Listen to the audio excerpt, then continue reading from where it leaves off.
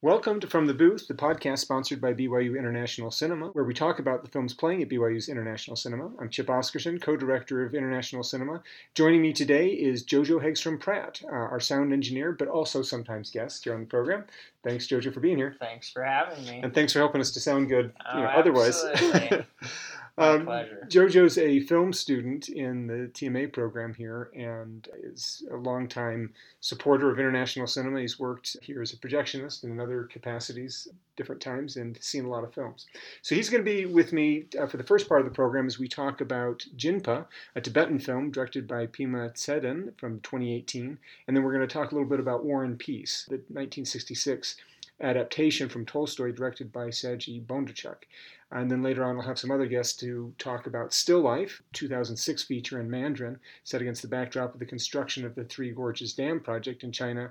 And then finally, we'll talk about Of Fathers and Sons, which is an intimate look at the life of an extremist Muslim family in Syria. It was in Arabic and directed by Talal Dereki from 2017. So let's start with Jinpa. This was one of those films, I think, that it leaves more questions than answers in a lot of ways. Absolutely. I had no idea what to think of it immediately following the screening of it. But I think I have some ideas now. Yeah.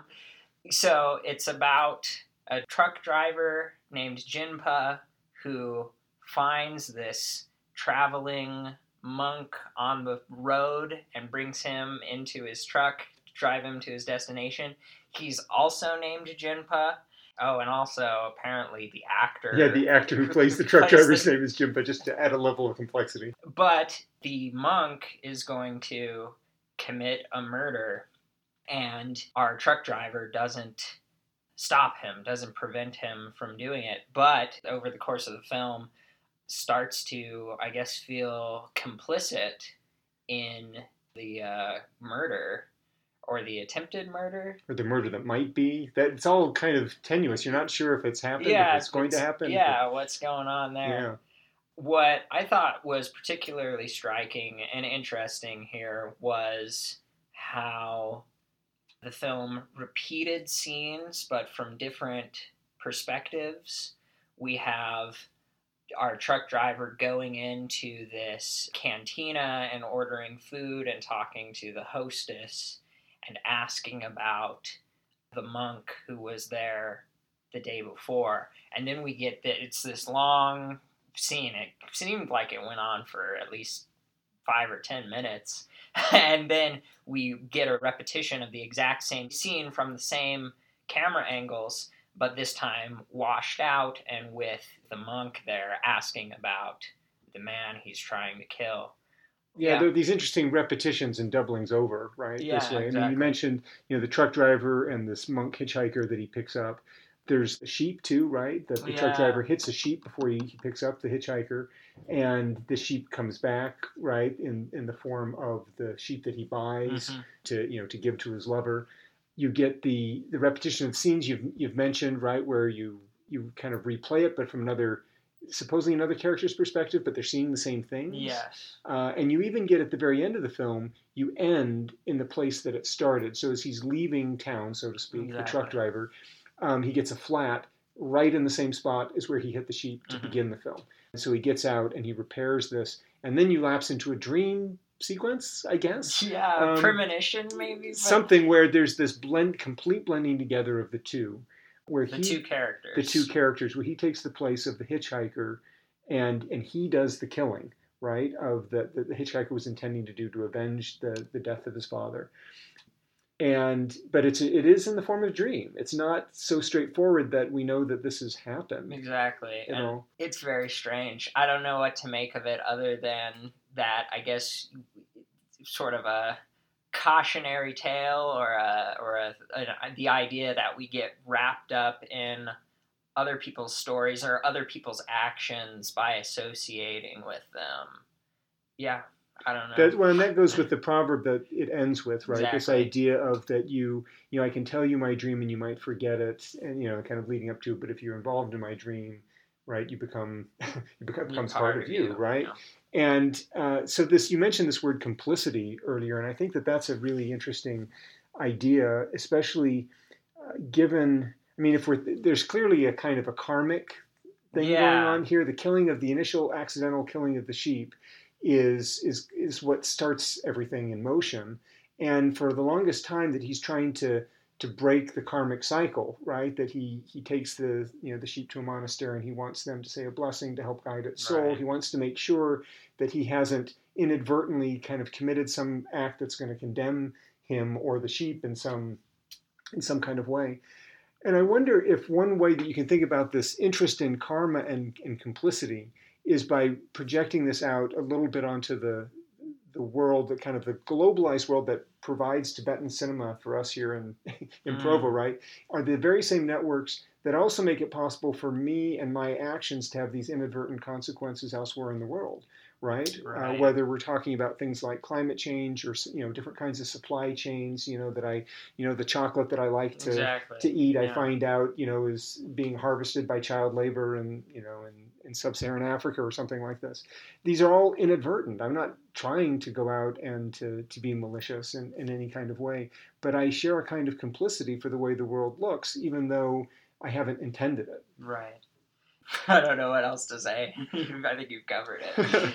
Well, what do you think about the visuals, the kind of the formal language that the film is using? It seems to be really striking. Yeah, it's very interesting because a lot of the outdoor scenes are washed out and desaturated. There's not a lot of color, but it's very, very bright, almost oppressively so. Yeah. And then the inside shots are almost always dark, and there's more color, there's more striking color, there's some reds, except for the last location where he's visiting the man who the hitchhiker is trying to kill.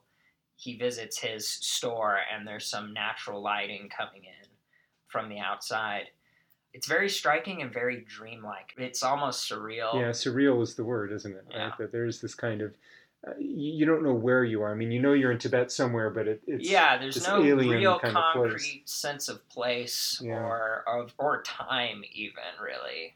right. But not an exoticization of it. It's not an No, no, orientalization. not at And this all. is one of the powers, I think, of the fact that the filmmaker himself is Tibetan, that he can do this in a way that if Hollywood was to go and Right. film in Tibet, they can't help, but make it other in Yeah, some kind exactly. of way. There's no distinction between, the sky and the earth, Hmm. right? That the horizon just kind of Yeah, it blends fades in. out and lends to this kind of dreamlike state. Well, if we're to switch gears a little bit and move to other dreamlike states, if we could say that, is how about War and Peace? We're in our second episode so far. This one focusing a little bit more on Natasha Rostova, whereas the first one is a little bit more a man's world. I think you could say this one Hmm. is more a female world. Would Yeah, that be fair? I think so. It's very interesting to me how formally the battle scenes and the ballroom scenes are given the same sense of cinematic weight. Yeah, It's that's true. very big. It's important. It has the Right. same level of importance. And it's choreographed. I mean, literally Yeah, choreographed, yeah, both of them, right? yeah. And you get these beautiful performances, dancing.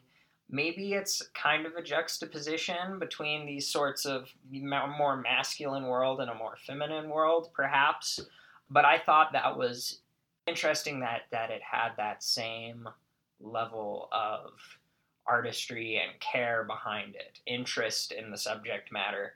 And there was a lot of really interesting edits, I think, too, cuts in those ballroom scenes where they would put like a fan, someone's fan in front Right. of the camera, and then it would cut on the motion to a new space.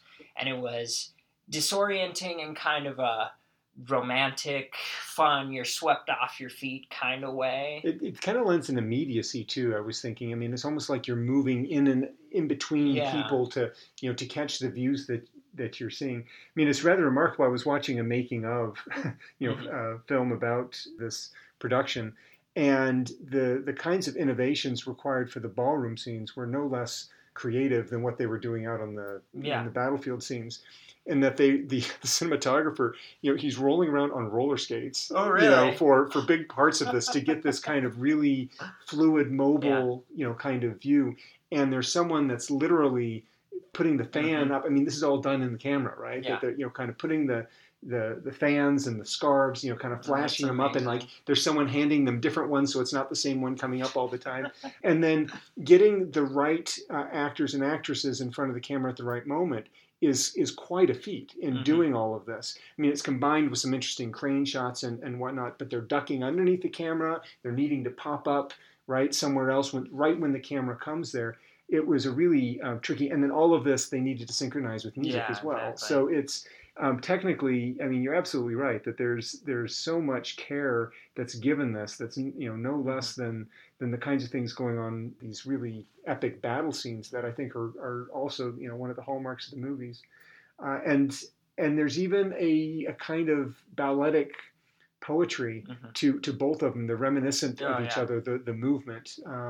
That I think you'll see in especially some of the latter episodes really emphasize this in interesting ways. I was also struck by the use of split screen in this part, where there were certain scenes where I think as Pierre was talking to Andre and Natasha to her mother, maybe, where it collapsed. It had the split screen, not perfectly down the middle, but it had this interesting kind of play of composition where like a third of the screen was one scene and 2/3 was another. And there was this conversation back and forth. They're talking about their love for the other person. And it was timed in such a way that the dialogue had realistic pauses, but it was also long enough for the other conversation to happen. I thought that was really interesting. It seemed very theatrical, too, like something you would do in a play where you would have two spaces on stage at the same time and they're having two separate conversations. But I don't think I've seen it in quite the same way in film before. Yeah. I thought that was really neat. He has so many interesting formal innovations. Of course, a lot of them don't survive into our current day. But I'm constantly surprised by how new and fresh the vision is. That he uses these to adapt something as classic as War and Peace. There's a way in which there's a temptation maybe to make it kind of dry. Make it really dry because the work is somehow supposed to stand on its own, and that you don't fall back and make use of those things. I don't think it's I don't think it's to the work's detriment at all. Like, I think it only enhances it and makes it exciting. When we have an adaptation like this, I get kind of scared where it's like, oh man, War and Peace, do I really want to watch a 7-hour version of that? I don't know. But then you watch it and it's just the cinematic quality. Not to say that Tolstoy isn't important, isn't good, but it relies on not only the source material to prop it up, but fantastic filmmaking to elevate it. Right. Well, and it's interesting to think that the commitment of watching a 7+ hour film is not that different than what we do so often with our serialized binge TV watch now. Something. Yeah. So I think it's a different. It's interesting because War and Peace, this adaptation especially, feels more like a miniseries than it does a 7-hour film that you're supposed to watch. Yeah, I think it's meant to be serialized. Especially because you have those. As was the original novel, we should say, right? That too was serialized and not intended in some ways as a sit down and read the whole thing. You have the end of film 1, end of film 2. This is the end. You should take a break now. Whereas some other long adaptations might not be that way, as well as now, like with this. It is serialized, and I do want to come and watch the next part, but I don't feel like I need to binge watch it in a way, because maybe because it's classier. I don't know. I don't know. But I think there's a way that television, it's not really TV anymore, but serialized storytelling depends on cliffhangers yes, in a way that this does not. It really wants you to immediately be like, oh, I've got to get back into it. Whereas this, I'm like, man, I really want to see what new spectacular thing's going to happen next episode. Not that there isn't cliffhangers, but it's just not. It's not trying to hook you. It doesn't feel. It doesn't feel manipulative. Yeah, I think I see what you're saying. Well, good things are coming up, right? That Napoleon is still on a roll. Yeah. He's still working his way towards Moscow, and before the end of this, we've got to kick him out of Russia. So, so stay tuned. Yeah, we'll see what happens. More War and Peace coming your way. Well, thanks, Jojo, for being here and talking to me about these films. No problem. Now joining me to talk about still life, we have Professor Steve Reep from the Chinese program here. He's also the one who gave our lecture this last Wednesday. Thanks for being with us, Steve. It's a pleasure to be here. I think I should probably hasten to say, too, that you are a former co-director of international cinema, so you know all about what being in the seat's all about. I have a little bit of a sense of that. That's right. Bit of a sense of that. Well, get us started a little bit here on Still Life. I think that for people seeing this film, probably the most challenging thing is that you don't have a really strong narrative, right? That there's not strong action leading. I mean, there's things that are happening, but causation is not the principal formal element of the film that we fixate on, right? Right. The film seems to be almost reactive, and I think the thing it's reacting to is this damming up of the Yangtze River and its broader implications, both in the environmental realm and in the human realm. That's really what the film seems to be getting at. We see a film that's really focusing on breakdown and dysfunction. One of the students who attended, I mentioned the idea of a dystopian world, and I think that really does occur here in this movie. If you compare it with other Jia Zhangke films, they have much stronger narratives.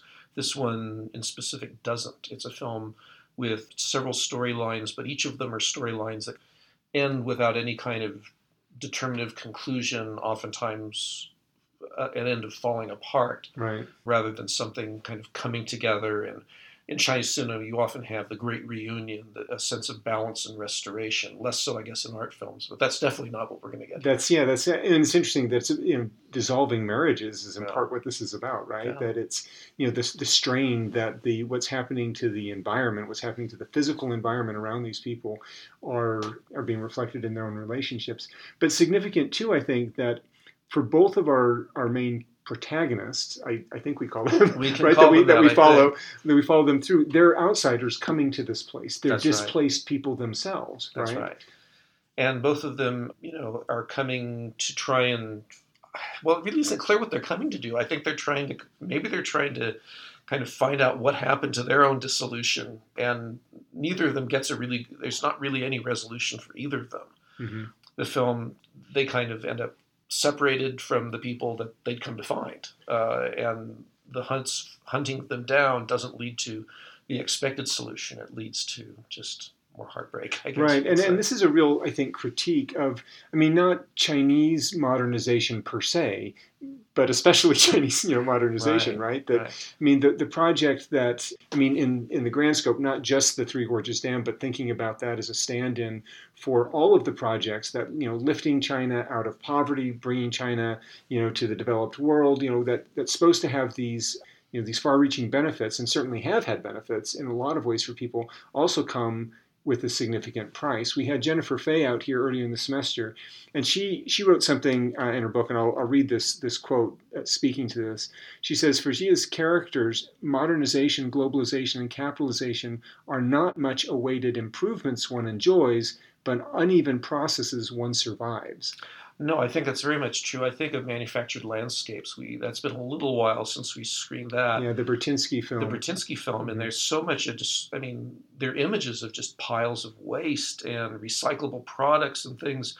China's become kind of the dumping ground for other nations, That's right. Western nations. Well, externalities, we refer to that in economics, right? Economics. It's a negative externality. That's a negative externality. And here we see a twist on that. The Three Gorges Dam is really a Chinese project. It's something that the Chinese engineered from the beginning, and it was something that was supposed to It was first proposed by Sun Yat-sen, I think, around, I don't know if it was 1912, but sometime very early on. Mm-hmm. And it was pursued by almost everybody, the nationalists, the Japanese occupiers, later on by the communists. And it isn't until 1990s that they go ahead and build this incredible dam. And it's interesting, I think, in Jia's film that as we watch these people in their dissolution, they are shot against this natural landscape. That's such a crucial part of this movie.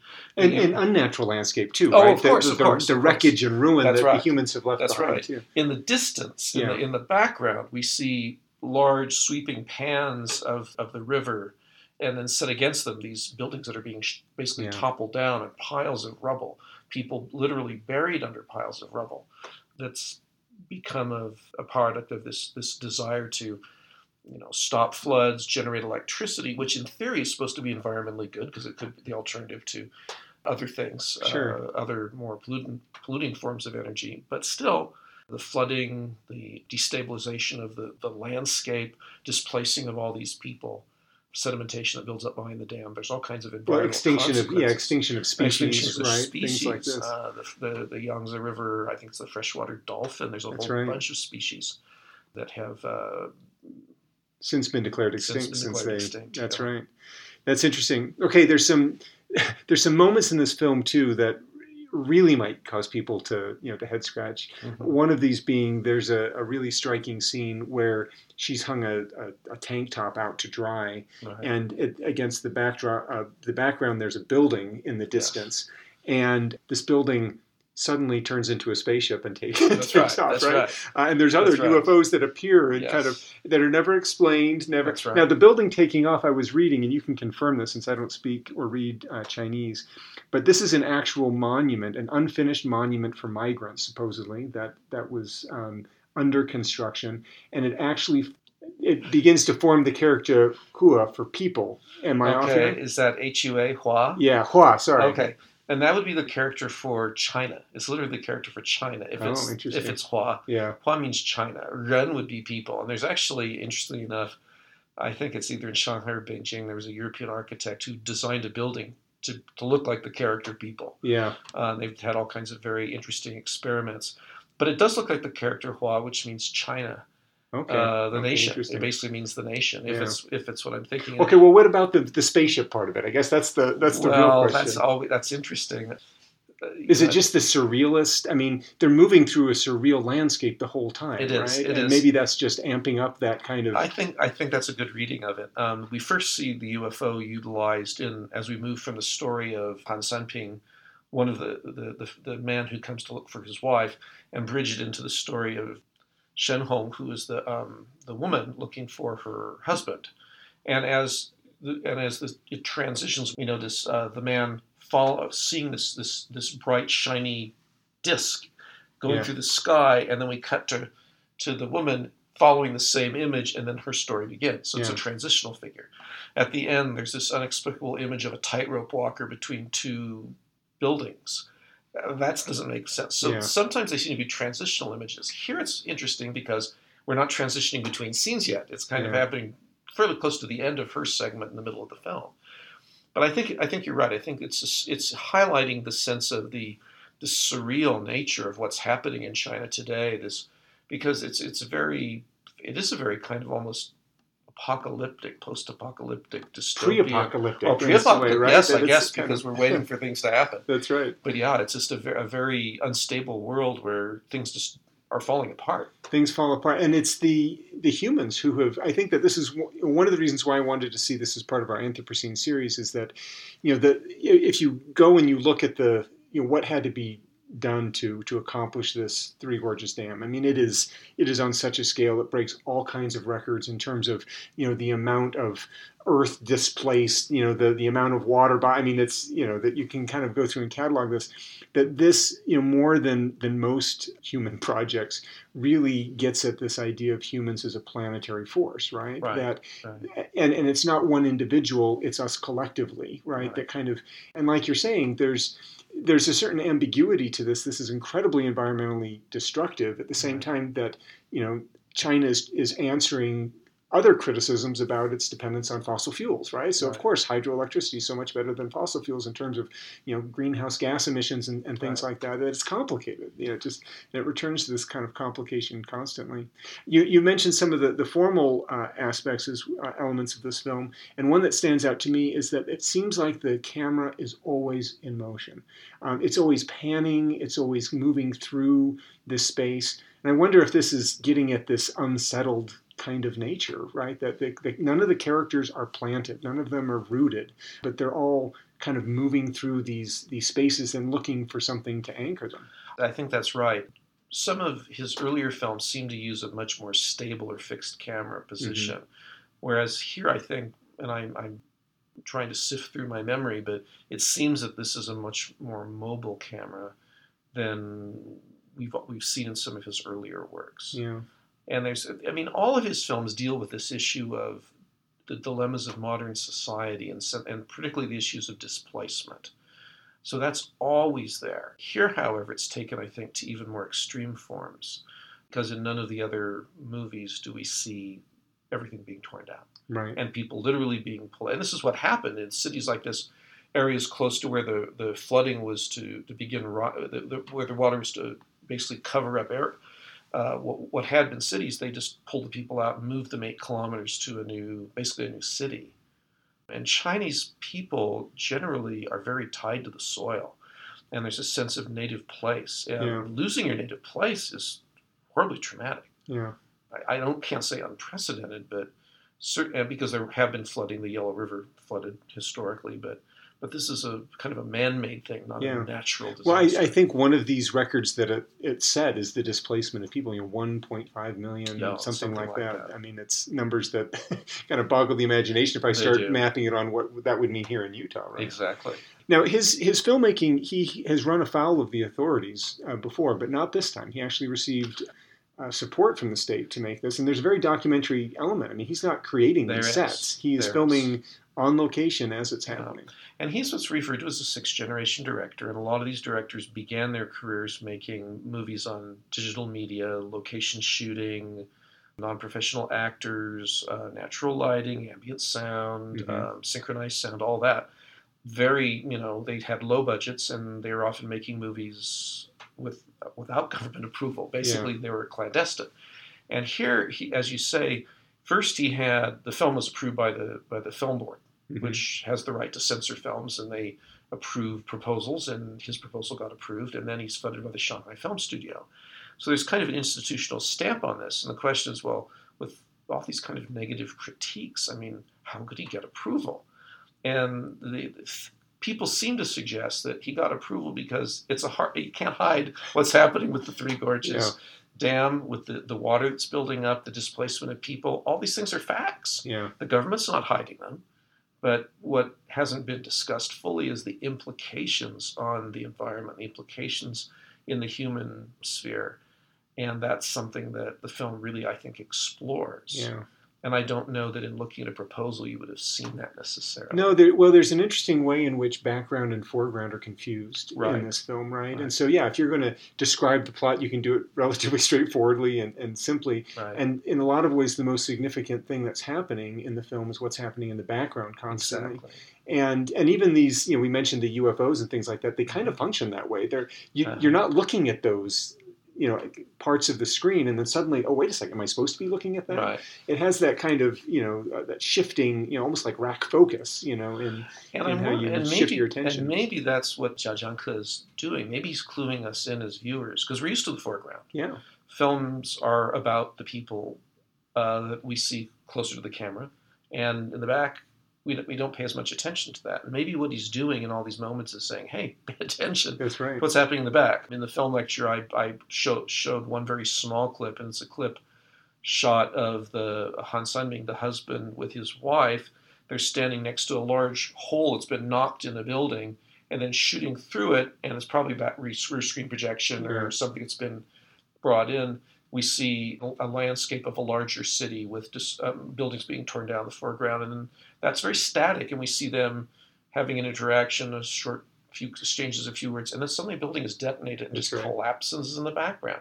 And then they turn around and they both look at it. I mean, that's really what Jia Zhangke wants us to look at. I think you're right. He's trying to re-educate us to say we need to look in the background and not just in the foreground. And of course, the background would not have been described that much in detail. That's right. Or would have looked very innocuous. Well, and you think about what this means philosophically, too, that, what happens when we stop looking at humans as something that's separate and distinct from the places they inhabit, but intimately connected, with them. So downplaying the centrality of the human and refocusing our attention on what's going on around us in the way that we're connected or not connected, to these places. Right. Because all those events, all the magic realism or the surreal aspects are all background, whether it's the tightrope walk or the UFO or that building taking off. That's right. Well, Steve, thank you so much for being with us here on My pleasure. From the Booth today. We've been here with Steve Reep, whom we've been talking about the film Still Life. And now to talk about our final film, I'm here with Maridar Oskarsson, the Assistant Director of International Cinema. We're going to be talking about Fathers and Sons. Thanks for being here, Maridar, as always. Happy to be here. This is a little bit of an uncomfortable documentary, probably for a lot of people to watch, in that it's focusing on this extremist Muslim family. I think one of the things that you come out of it, at least as a Western audience, you come out of it just thinking, how on earth did they film this footage? It's meant to be uncomfortable. It shows how it's an extremely intimate look into a jihadist family. And how did it happen? The filmmaker, Talal Derki, risked his life for 2.5 years. There's 330 some years of filming. And he spent a lot of time with them, became friends with the family. Under the cover that he was as well very religious, which he describes himself as not. So, but he's from this area in Syria. Do I understand that right? So he is a Syrian, but he lives in Germany now, and he really wanted to show the damage that was made to children when they are brought up at home and at school with this ideology of killing and of war and violence. And he did it very, that was very powerful for me. There's this scene where, you don't see much blood actually. You hear a lot of stories in the film, but there is the sacrifice of a lamb, and there you see blood. And the filmmaker explained that was very symbolic for him to film that, because he wanted to show that as much as this innocent lamb was sacrificed, the father, as loving as he was sacrificing his sons to that ideology and violence and war. And I said was because the father is dead. He was killed in 2018 by a bomb. And we saw as well at the end of the documentary that the oldest son, Osama, was killed as well. So, it's a very sobering look at what violence and war does. And it's advocating education without guns, religion without guns, and not teaching religion in the schools where ideology can be strongly pushed on innocent children, and they can become brainwashed. Well, I think one of the real long-term consequences of this prolonged conflict in Syria is precisely that you have a whole generation of youth, in particular young men, who have never been educated, right? That they've never been in schools. Their lives have been so disrupted, and they've been living in such extremities that the consequences of that are going to be felt for a very long time. For generations, yes. Yeah. What about the gender dynamic that you see going on in this film? Well, let's talk about this, because if the filmmaker had filmed women, it would have really blown up his cover. You don't do this. Right. So the women... and the film is of fathers and sons, right? It is kind of marking that there's a patriarchal kind of structure that it focuses on. But it doesn't tell the whole story then, right? Absolutely. It does not tell the story of the women. And it's definitely a masculine power that's linked to war. It's showing how it's passed on. So there's 2 scenes, if I remember well. One where the boys are throwing stones at a little girl, and I do believe, if I remember well, that they're telling her to go put a scarf on. Okay, I'm sorry the stone one thing is for real. And then another scene where Abu Osama, the father, is hurt by a bomb, an explosion, and he lost a limb, and he's coming home, and you can hear his wife. I think he has several, but you can hear women wailing, and he answers with violence to this mark of love, and he says something like. He tells her to, excuse this, I'm quoting, "Shut up or I will destroy the whole house above her head." So yeah, those are the women in the film. There's 2 other documentaries that we have that we've been looking at lately for the program, and one is The Cave, and the other one is For Sama, and those 2 documentaries are intimate looks of women's lives in the war. Right. So one of them is a surgeon, and that's the story of like her life in the hospital saving lives, and the other one lives in the hospital as well because her husband is a doctor there, and she's documenting the war. So next semester we're really hoping to bring another intimate look, but this time the story of women during war. It really makes you wonder how these kinds of patriarchal structures and the view of women that is perpetuated by some of these more extreme versions of this ideology, how it itself is responsible for the violence, right? That if would this kind of violence be possible in more egalitarian societies? I wonder if that's one of the things that Derki is inviting us to consider a little bit. Not so much in his film, but definitely in an interview that I listened of this Swedish woman who worked in embassies. And I apologize for the fuzziness there. I don't remember if she was an ambassador somewhere, but she was in diplomacy. And that's the point. She worked in diplomacy. And she was saying that there's not many women there. And in her work abroad, she is completely convinced that if we had more women working in diplomacy and government, there will be less war and less violence. I mean, she saw it on the ground that women's influence in society is of first importance. Yeah. Yeah, it's an interesting kind of implication, perhaps of this coming out of this film. I mean, what we see in Our Fathers and Sons to support this idea as well is that the children are using, and the boys, we don't see the girls, the children are using violence as a response to life because of how they've been brought up. Right. And we do not see the mother's influence on them. So that would be an interesting documentary. Right. That probably cannot be done in the jihadist societies. Right. It's difficult circumstances when there's such a radical division between men and women. You don't cross those lines easily. I think it is interesting to think about terrorism and extremism in a broader context, and it's really helpful for me to see. And this is the power of film, right? To be able to put us in this position that I could never go to, and to develop a different view and kind of charity and empathy. I mean, I don't think that the film is advocating the ideology in any stretch at of all. the imagination, no. But it humanizes the people, and you see the poverty in which they live in and the circumstances, and you begin to understand how these movements depend on a kind of frustration with the system, right? And with that they're born out of poverty, that they don't come from nowhere. And the harder you try to work to stamp it out, the more persistent it is, because you just perpetuate these very conditions, right? And this documentary shows this very well. Like, under your eyes, you see Osama is 12 when it starts, and he's 14 at the end. And you see a little boy become a little soldier, and it's happening right in front of your eyes. Really chilling, right? Very chilling. Okay, well, thank you. Thank you for joining us today on From the Booth. Our podcast is produced by the International Cinema Program at BYU, which is supported by the BYU College of Humanities. The hosts and guests of this podcast are solely responsible for the opinions and ideas expressed here, as they don't necessarily represent any official position adopted by the university or its supporting institutions. As always, we thank our sound engineer, Jojo Hagstrom-Pratt, for both being our guest today, and as well for helping us to sound better than we really do.